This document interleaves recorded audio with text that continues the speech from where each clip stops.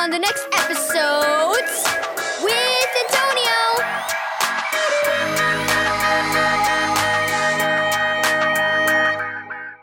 Thank you, Keys for Kids Ministries, for this daily devotional. Leave your mark. Read John 13, verse 33 through 35. Okay, the last thing we need is a head of cabbage for dinner, Aiden's mom said. Aiden walked over to the side of the produce section. Hey, Mom, they have purple cabbage. Can we try it? Mom nodded, so Aiden picked out a head of purple cabbage and added it to the cart. Ching, ching. As they waited in line to check out, Aiden smiled at a baby sitting in the seat of the cart in front of them, kicking his feet.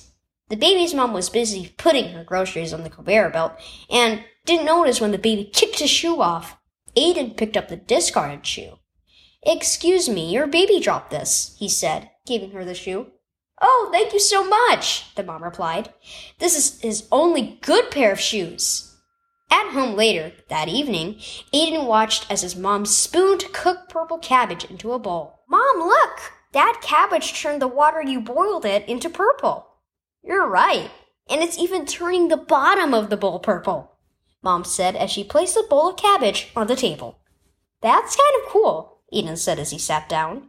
The purple cabbage really leaves its mark. It shares its color with everything it comes in contact with. Mom nodded. Speaking of which, I'm very proud of the mark you left at the grocery store today when you picked up that baby shoe and gave it to his mother. Aiden looked very confused. How could that leave a mark? I barely did anything. As Christians, we're called to leave our mark on others, said Mom. Just like purple cabbage is known for its deep, beautiful purple color, Christians are supposed to be known for their love. Our job is to display the love of Jesus to everyone we come in contact with, even the smallest ways. You did that today by helping someone, even if it didn't seem like much.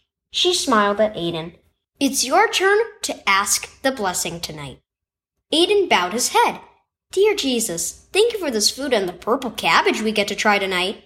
Please help us leave your mark on love on those who surround us. Amen. Display God's love to others. Key verse. By this all will know that you are my disciples, if you have love for one another. John 13, verse 35. What kind of mark do you leave on others? Do your actions toward others reflect God's love? Even the smallest kindness can leave a mark and show someone the love of Jesus. He showed us his love by dying for our sins. And as his children, we're called to show love to others. You can do that by helping and caring for those around you, even in small ways. How can you leave a mark of love today?